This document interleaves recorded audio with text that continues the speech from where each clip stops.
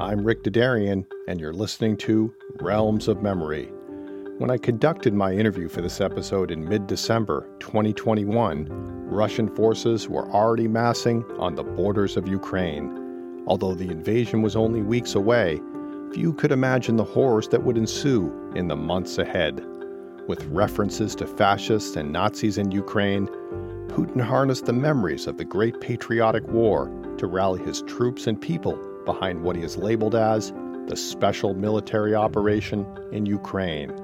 Professor Todd Nelson, whom I feature in this episode, argues that long before this conflict, Putin crafted a new narrative of Stalin, anchored in the victory over Nazi Germany.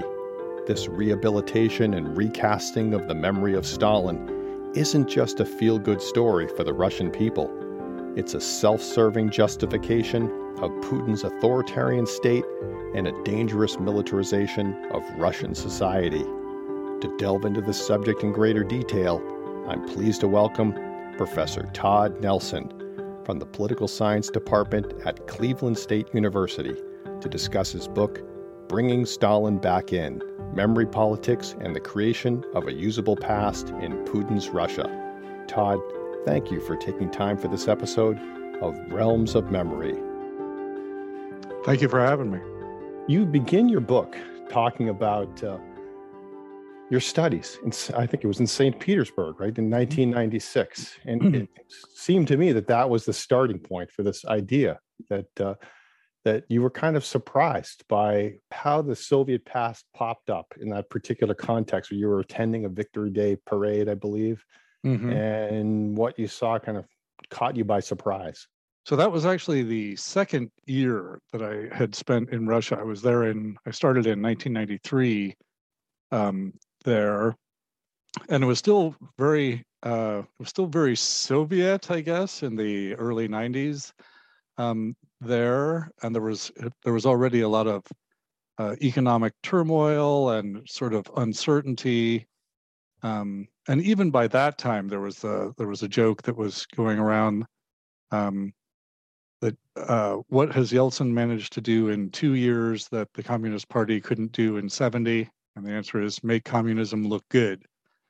And so I think that about in the first year, there was already starting to be a sort of backlash or reaction to these sort of anti-Soviet attitudes that were more prevalent in the early 90s.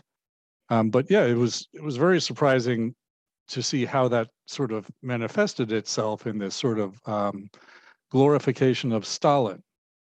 And so at the particular event that I was at, which was a Victory Day parade in St. Petersburg, there was a sort of gathering on Palace Square, which is this really large sort of expanse, and there were all these red flag, everyone's waving the Communist Party flag, but it was really startling to see people carrying, posters of Stalin. And there was actually even a guy who had set up a little, I don't know what you'd call it, a booth or something. And he had this placard on the front of it that said, that began with, Stalin was a hard man for hard times, and we need someone like that again. So yeah, it was very surprising. And I think you mentioned, so you returned 13 years later, and when you go back, how would things changed? When I went back, it was actually that was maybe a trickle, and when I went back, it was really sort of a flood then of a very pro-Stalin. I don't know if it was narrative so much, but certainly there was a sort of pro-Stalin imagery that was that you could sort of sense in Russian society. There were little sort of trinkety postcards and stuff with pictures of Stalin that were on sale just everywhere, and so yeah, the vibe was definitely very different later, and I mean, popularity polls sort of matches what popularity polls say. That is, that Stalin's popularity has basically increased, particularly during the Putin years. Todd explains that there was an organic nostalgia for the Soviet past during the 1990s, but it had little to do with Stalin. The focus of this nostalgia was the period freshest in memory and easiest to recall, the Brezhnev era. The period that people are most nostalgic for actually was the Brezhnev era. And they were more nostalgic for sort of the stability and predictability of that era, which may be true of the 1950s in America too. But so the older generation remembers that period fondly. And younger people, so there's this sort of mythologized view of the Soviet Union, I guess, that sort of is modeled on the stability of the Brezhnev era. And so I think you mentioned too that there are some concrete achievements during that time. Absolutely. Period as well. Absolutely. The space race, and yes, and the fact that that was really when the Soviet Union sort of came into its own as a world superpower, and it gave a lot of Soviet citizens this pride of country, and that sort of thing. And so that gets this mythologized view of the Soviet Union is really what people have in mind when they think of it, both young and old. The young people look at this, imagine how great it must have been, to live during the Soviet period, and the older people sort of, view it with these rose-colored glasses. And so the thing is, though, the anachronistic aspect of this is that Putin has made Stalin the symbol of that Soviet Union. To make Stalin the symbol of the Soviet past, Todd explains that Putin had to resolve the dilemma of the two Stalins. There had always been this tension in the narrative of Stalinism between what I call the two Stalins. So there was Stalin as this murderous tyrant, right, which is the Stalin of the Gulag and the repressions and extrajudicial executions. And then there was the Stalin who brought the Soviet Union to victory in World War II, which is by far the most important and significant event in Soviet and then Russian history. And so there were always, nobody ever really successfully sort of combined those two Stalins in a way that that didn't make him seem odious. And so really the novelty of the Putin camp's approach was that they appended the Stalinist terror to the war narrative, to the narrative of the Great Patriotic War, as World War II is called in Russian, as this sort of unfortunate but necessary period where the Soviet Union undertook modernization and industrialization because Stalin knew, the idea is that Stalin knew that there was this coming war with Germany and that the Soviet Union would be crushed unless it modernized. And so the Stalinist terror is viewed as this period where Stalin needed to raise this convict army in order to speed industrialization. And so it's viewed as an unfortunate and tragic but necessary part of the war narrative, right? So in that way, it sort of becomes, it enters into this sort of this sacral realm or sacred realm of the war, where you can't really, there isn't really any criticism of the war. It's sort of a societal taboo to criticize Soviet conduct during the war, and that sort of inoculated the Stalinist terror from criticism. And but so the Russian people were not necessarily going in that direction on their own, right? They were longing for a different time, but they weren't necessarily focused on the genius or the greatness of Stalin, right? No, absolutely. Absolutely. Built into the Stalin narrative are historic fears of threats of invasion. These past and present threats justify the need for a strong, centralized state. The history of Russia is sort of one devastating invasion after another. Just since the earliest times in Russia, with the Swedes and the Teutons and the Mongols and the French and then the Germans. And so there is definitely this sort of this notion that is just sort of the way it is. It has to do with sort of the geopolitical situation of Russia, in that it's what's referred to as a continental power, so it's surrounded by other powers, as opposed to what's called an insular power like the United States, which has oceans on both sides and allies to the north and south. But so that's definitely a legitimate part of Russian history. The thing is that it is then used by political elites to justify their own particular agenda, right? And so in the case of Putin, this is really the one of the main sort of things that is wrapped up in the whole narrative of Stalinism, because Stalin was very much about that as well. He was about the West is out to get us, and we're surrounded by enemies, and there's this fifth column of spies and that sort of thing. And Putin is very much on board with that. And so he sort of constantly tries to create this rally effect of portraying the Russian Federation as under attack from the West. And so people generally tend to rally around leaders in that sort of situation. And what Putin is really sort of by implication saying with his use of Stalin is look at what Stalin was able to achieve with a highly centralized authoritarian regime. Right? Against all odds, the Soviet Union emerged from World War II victorious.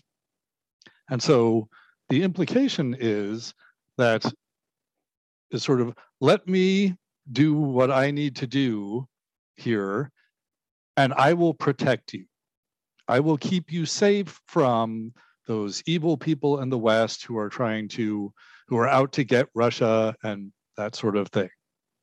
And so which then makes it, that's a very sort of useful sort of ideology to be fomenting, because it allows him to, so when, for example, when Russia shot down MH17, the Malaysian airliner, during the fighting in the Donbass region in Ukraine, and both Europe and the United States slapped sanctions on Russia because of it, then Putin can point to that and say, see, this is what I'm talking about. This is the West trying to tell Russia what to do or whatever. And so that has anything, a lot of anything can be turned around, right? Sure. You could take... Absolutely. And but that has a lot to do also with a lot of the Russian, not only military, but sort of other sort of interventionism, like meddling in European and American elections. It's sort of this idea that the best defense is a good offense, and I think that resonates with a lot of Russians who find it rather amusing, for example, that President that Donald Trump was elected president, for example. A lot of my Russian friends find that to be a very amusing sort of situation.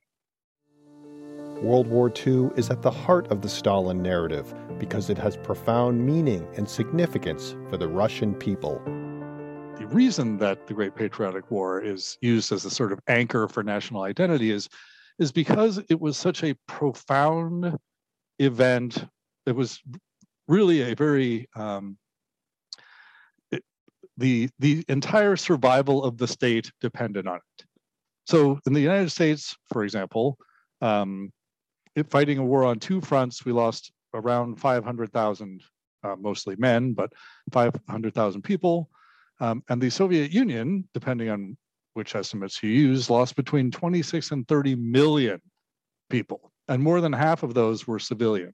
So it really profoundly affected every single Soviet family. And so it really is, in a very real sense, this sort of this narrative that touches everyone. And in our case, World War II just doesn't have that sort of reach, right? And it was something that happened over there as opposed to here. So there are a lot of reasons why we can't use sort of World War II as our foundational myth along those lines. I was actually talking to one of my classes recently about sort of like the ideas that people get about like sort of historical narratives. And so I was asking the class what they thought the turning point of World War II was, if they knew, even sort of unusual that students know much about World War II these days, but actually several were saying that D-Day was, well, D-Day, because it opened the second front and allowed sort of everyone to gang up on Hitler, and most historians would say, actually, I'll go ahead and say all historians would say that really Stalingrad was the turning point of World War II. Soviet Union was never on the defensive after that again. So but it's sort of funny how the sort of significance of different events varies according to the country that was experiencing them. Tightening controls over the education system and the instruction of history in particular was central to the process of crafting the new Stalin narrative. It was a narrative that minimized and made the story of the repressions as dry as possible, while highlighting and dramatizing the history of the Great Patriotic War. The Putin years are really where everything sort of came very decidedly back under state control, from the changing of national exams to be standardized across the Russian Federation, to the use of specific textbooks, not accidentally ones that contained the state narrative, and there was a lot more control over. And it's interesting because that seems to really have been applied specifically to the area of history. So the state produced these textbooks and provided them free to schools that were willing to use it, and that didn't happen in any other discipline, in any other. It's really just a specific historic history. Was a very discipline specific sort of program that they had. And these new textbooks, the narratives, I think your point is you've got to emphasize and de-emphasize at the same time. And how do the textbooks do that? What do they stress? What do they play down? What are they about? So nowadays, actually, so in 2013, the Russian education system underwent this just absolutely massive transformation. And so nowadays, there is much, much less discussed about Stalinism than at any other point in recent Russian history. So there's a lot more of a sort of general whitewashing of that entire period than there had been even in the early 2000s, and I guess up to that point. So things have really sort of changed dramatically since I was doing field work and sort of looking at this question. But there are a lot of the same techniques that are used, and this isn't specific to Russia. This also happens in Japan. There's some scholarship about the various sort of mechanisms that they use to de-emphasize some of the more odious aspects of Japanese history, particularly with respect to the war with China in the late 1930s. But so, for example, you omit agency, right? So instead of, you use the passive voice in describing atrocities or war crimes or that sort of thing. And that actually it's such a feature of the Russian case, particularly with respect to the Stalinist terror, that it's as if people died in some sort of natural disaster or something. But really, when you read some of the textbook narratives, you really get the sense that no one was really responsible, that this sort of just happened, and it's unfortunate, and that sort of thing. So definitely. That's intentional. Some of that is to make it dry and impersonal, totally. And less engaging. Yes, absolutely. It's very intentional. Very intentional. There was one, I talk about it in the book, that there was I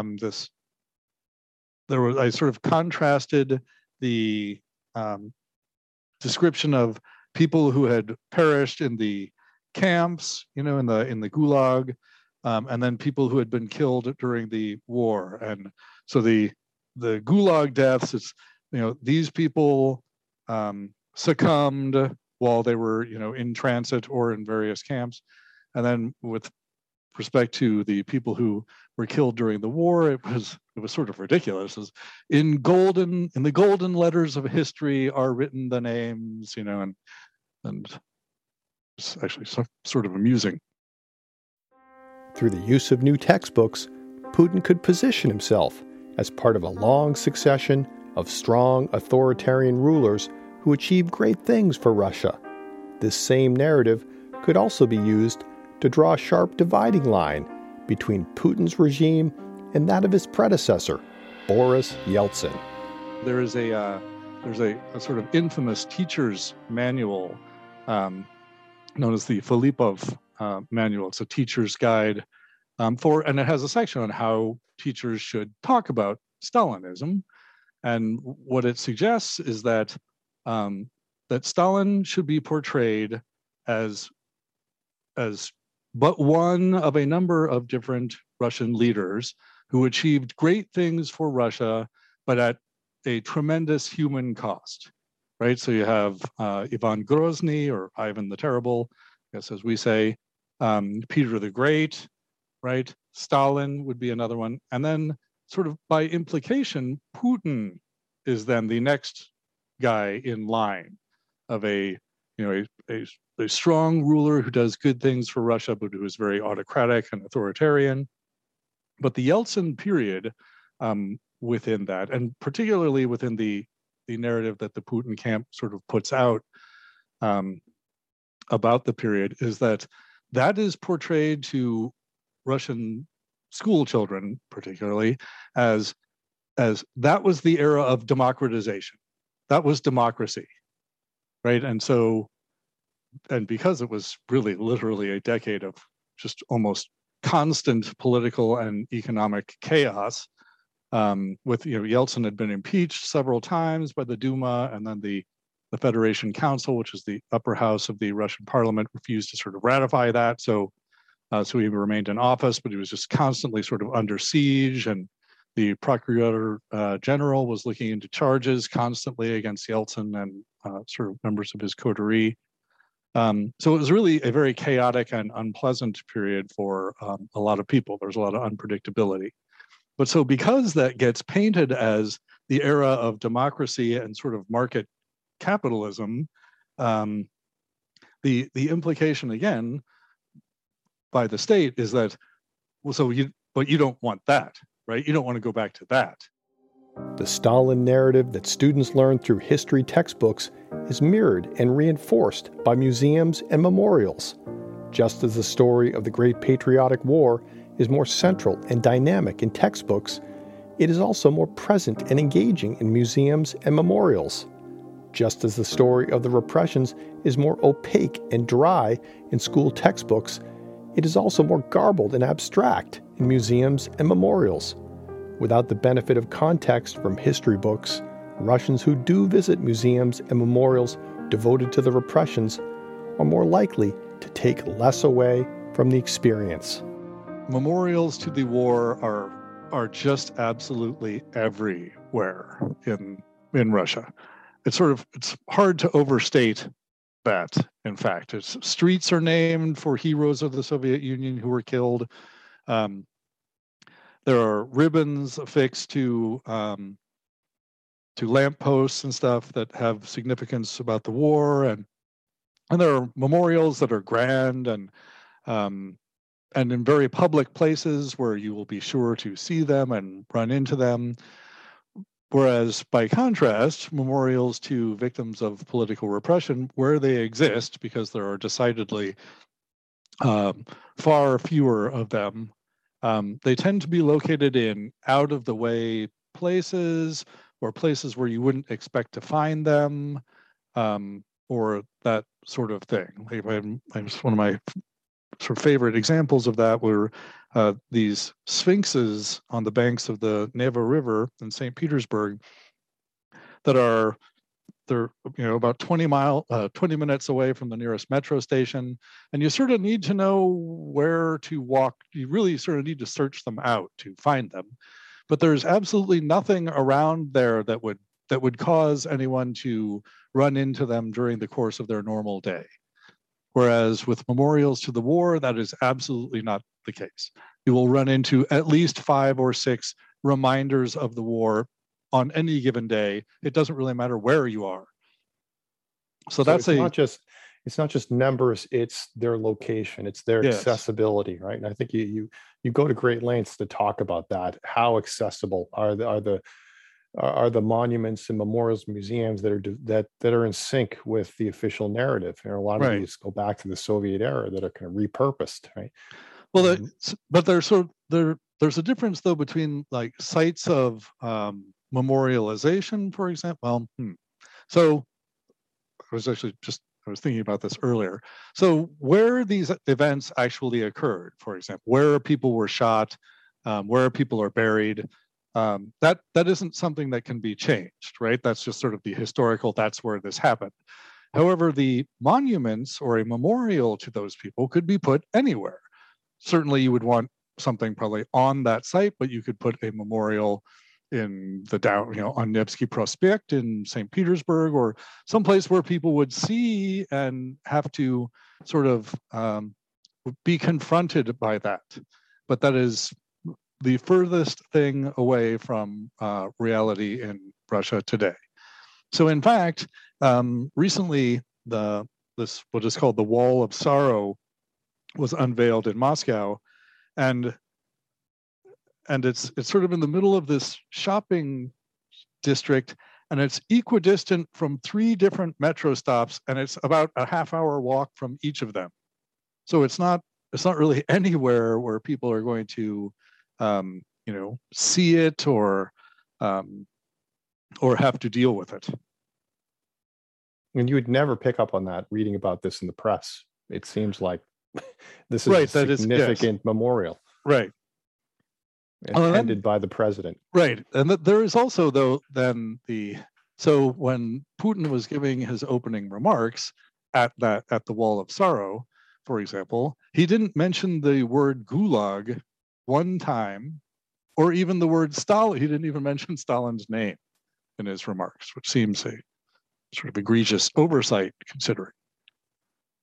But so that's one of the other ways, I guess, that, so now if I could go back and say this really quickly, there are several ways that even when memorials to victims of political repression do exist, they are not on an equal footing with memorials to the war.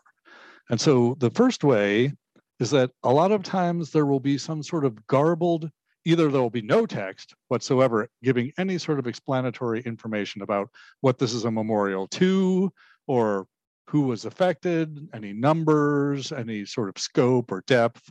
So at the Sphinxes, for example, there's a little concrete book, and it says, "To the victims of political repression," which, I mean, what does that mean exactly? If you didn't have context, then you wouldn't really understand what that is about. And you would not have context living in Russia. You would not have an understanding of the narrative of political repression, what that means, how many people were affected, that sort of thing. Whereas with the patriotic war, everyone understands the history of that. So you can't, you are able to have sort of broader, you can make those sort of broad statements, and people will construct sort of a narrative in their mind because they understand the context just by living in Russian society. And so the other way is that in the memorials themselves, and it's sort of unclear to me, but it seems that this was maybe an attempt to sort of get away with building these memorials in the first place, so that they weren't too sort of confrontational or so memorials to victims of political repression tend to be abstract figures. So the Sphinxes, for example. Why Sphinxes? Well, your guess is as good as mine, like rising from the ashes or whatever, but there really isn't any sort of clear context to that. And so there's this. But you're not going to have a realistic enchained. Right. You will not have, you will not have any sort of, sculpture showing someone in pain or, in distress or being beaten or menaced or anything like that. Yes, you will have that in terms of the patriotic war. However, you're much more likely to have realistic figures and that sort of thing. There's a burial site outside St. Petersburg called Levashova. That's the Levashova Memorial Cemetery, where some 40,000 victims of Stalinism had been executed. I guess they weren't executed there, but they were buried there. And so when I went to visit on the other side of the street, in a place where you wouldn't even really sort of get that it's associated with the cemetery, but there was this bizarre sort of monument, and it looked sort of like a bizarre robot or something. And when you got closer, you could sort of see that that's what it looked like. It was sort of a robot that then you could see that there was like a small human figure in there. And I guess it's called the grinder of totalitarianism, but it made no sense to me. So who's to blame for that? I mean, is the state, does it have a final say in which monument or memorial gets approved? Or is it just, because I think you stressed that in the case of the repression, a lot of these sites of memory are the products of private donations. Mm-hmm. Right? They're private initiatives. They don't have the backing of the state like like the ones that are devoted to memories of. From talking to different people at Memorial, my sense is that that they were happy to even get something put up. That they were happy that they could even get something, to memorialize people at all. So it may be something sort of along the lines of the situation with the media, that you don't want to step over a line and lose the whole project entirely, right? And by doing abstract figures, that's sort of a safe, sort of banal way of at least having something there for people to see. The emphasis on celebrating the Great Patriotic War is also evident on Russian television. Todd finds that the significant percentage of airtime devoted to the war contributes to and is part of a dangerous militarization of Russian society. World War II is really sort of the main vehicle that the narrative of Stalinism tends to be transmitted. So there's really a sort of glorification and mythologizing of the war effort, and you will certainly see that on television, for example, in Russia. And I think what I said in the book is on any given night, there would be at least 2 programs about World War II on at any given time.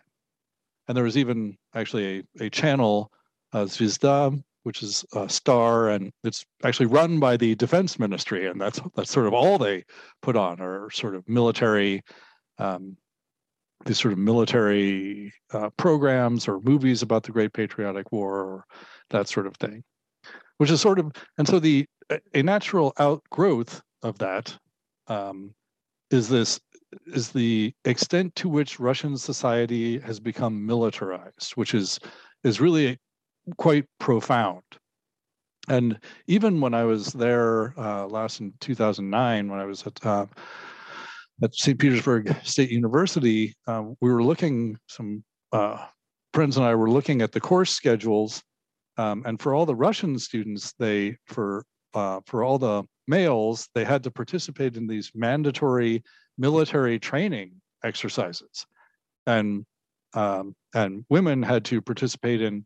I don't think it was specifically nursing, but I think I had talked to a couple of people who said that that's really what it was, a sort of medical training and that sort of thing. And I mean, that's totally a throwback to the Soviet era.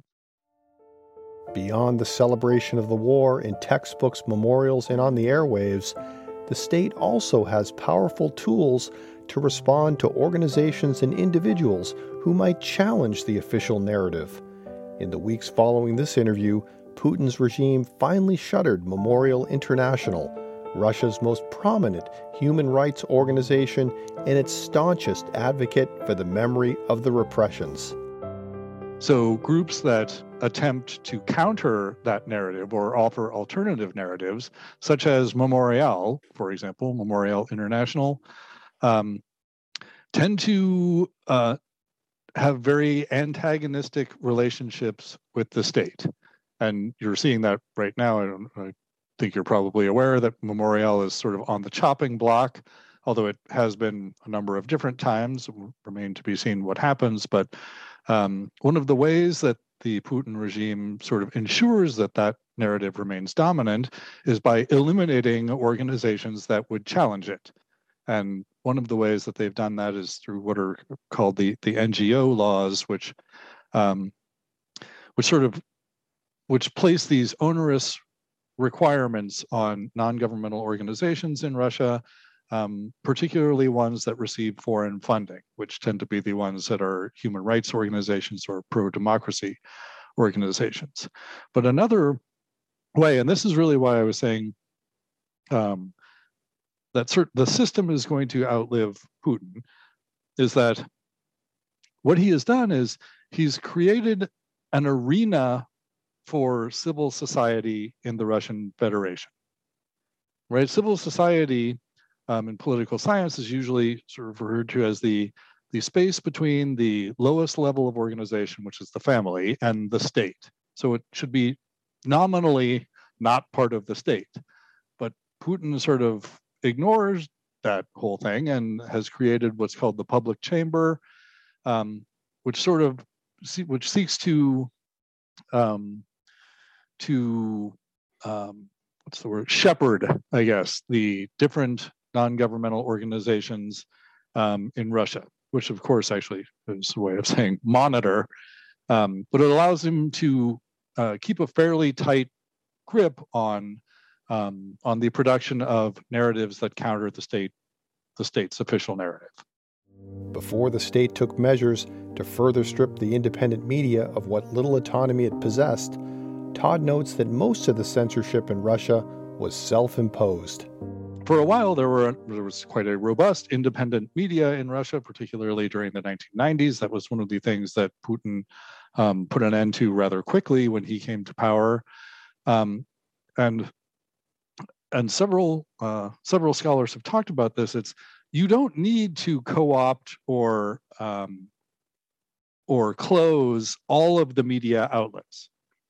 All you need to do is sort of make it understood what is acceptable and what is not acceptable to be airing or publishing or that sort of thing. In that way, it's a very sort of Soviet sort of model, which is that, and actually there's an article called, I think Sarah Oates has the neo-Soviet model of the Russian media, where she says exactly that. It's that everyone understands what you are allowed to print or air.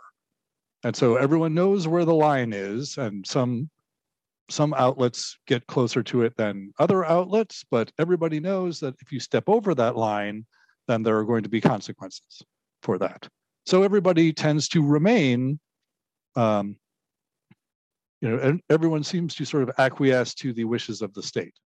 Todd doesn't believe that it was inevitable that Russia would end up with Putin and the Stalin narrative. He argues that there were many missed opportunities in the 1990s as Russia transitioned from communism to democracy that could have steered the country in a very different direction. There really hasn't ever been any sort of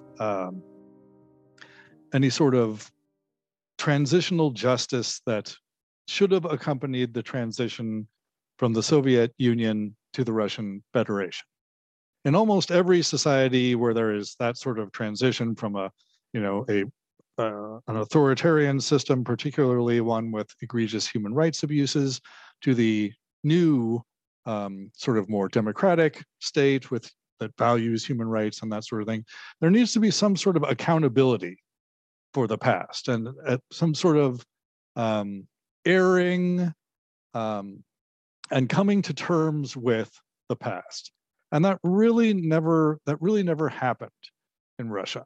There were some sort of early attempts to do that, and Yeltsin briefly banned the Communist Party, for example, but nobody was really all that interested in doing that, in part because some people were still didn't want the Soviet Union to go away in the first place, and in part because it's very difficult to do that.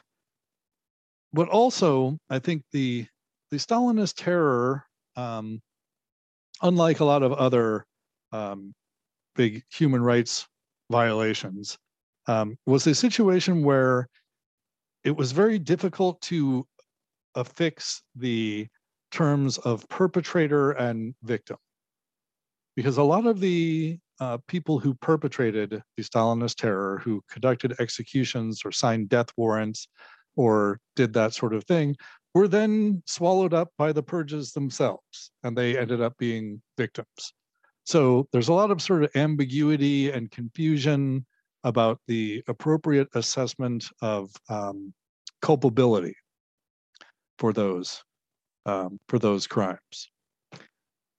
So even if you are trying to delve into this thing more thoroughly, it's a complicated story. It's not, it is. Not an easy story. It is a complicated story, and there is not a great appetite for undertaking that sort of examination.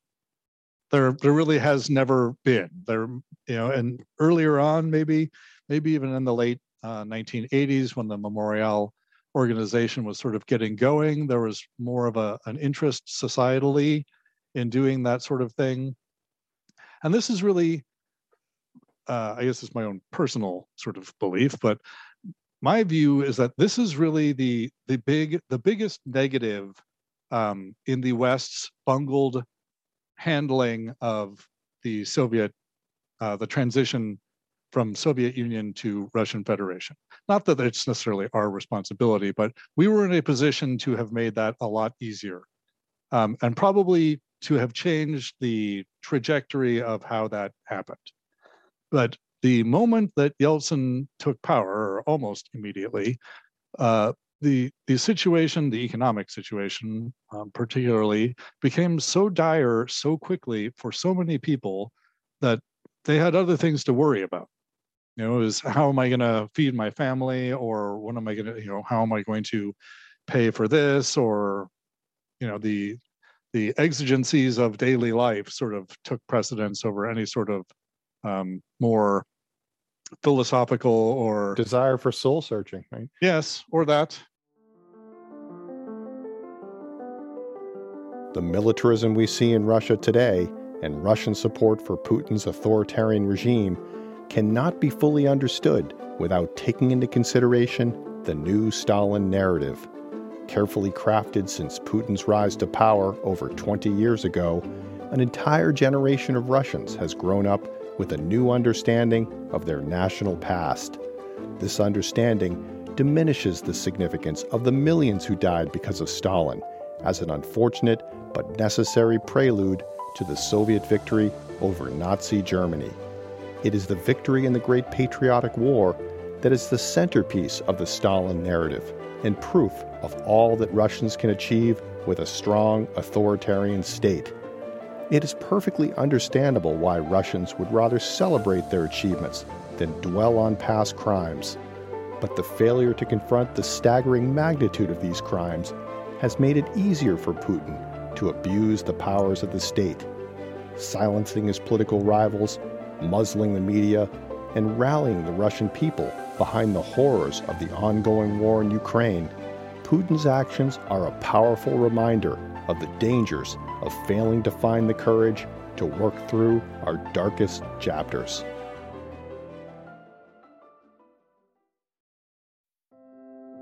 I would like to thank Todd Nelson for generously sharing his time and thoughts with me. I would also like to thank Todd for sending me a number of photos, which I've used on the podcast social media sites. Next month, we'll return to the story of Stalin.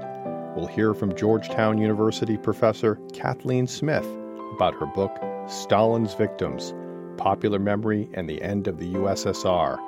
Kathleen argues that Soviet leaders and activists did try to work through the crimes of the Stalin era. Find out next month what went wrong. If you've enjoyed this podcast, please recommend it to a friend and review us on your favorite podcast app. I'm your host, Rick Dadarian. Thank you again for taking time to listen to Realms of Memory.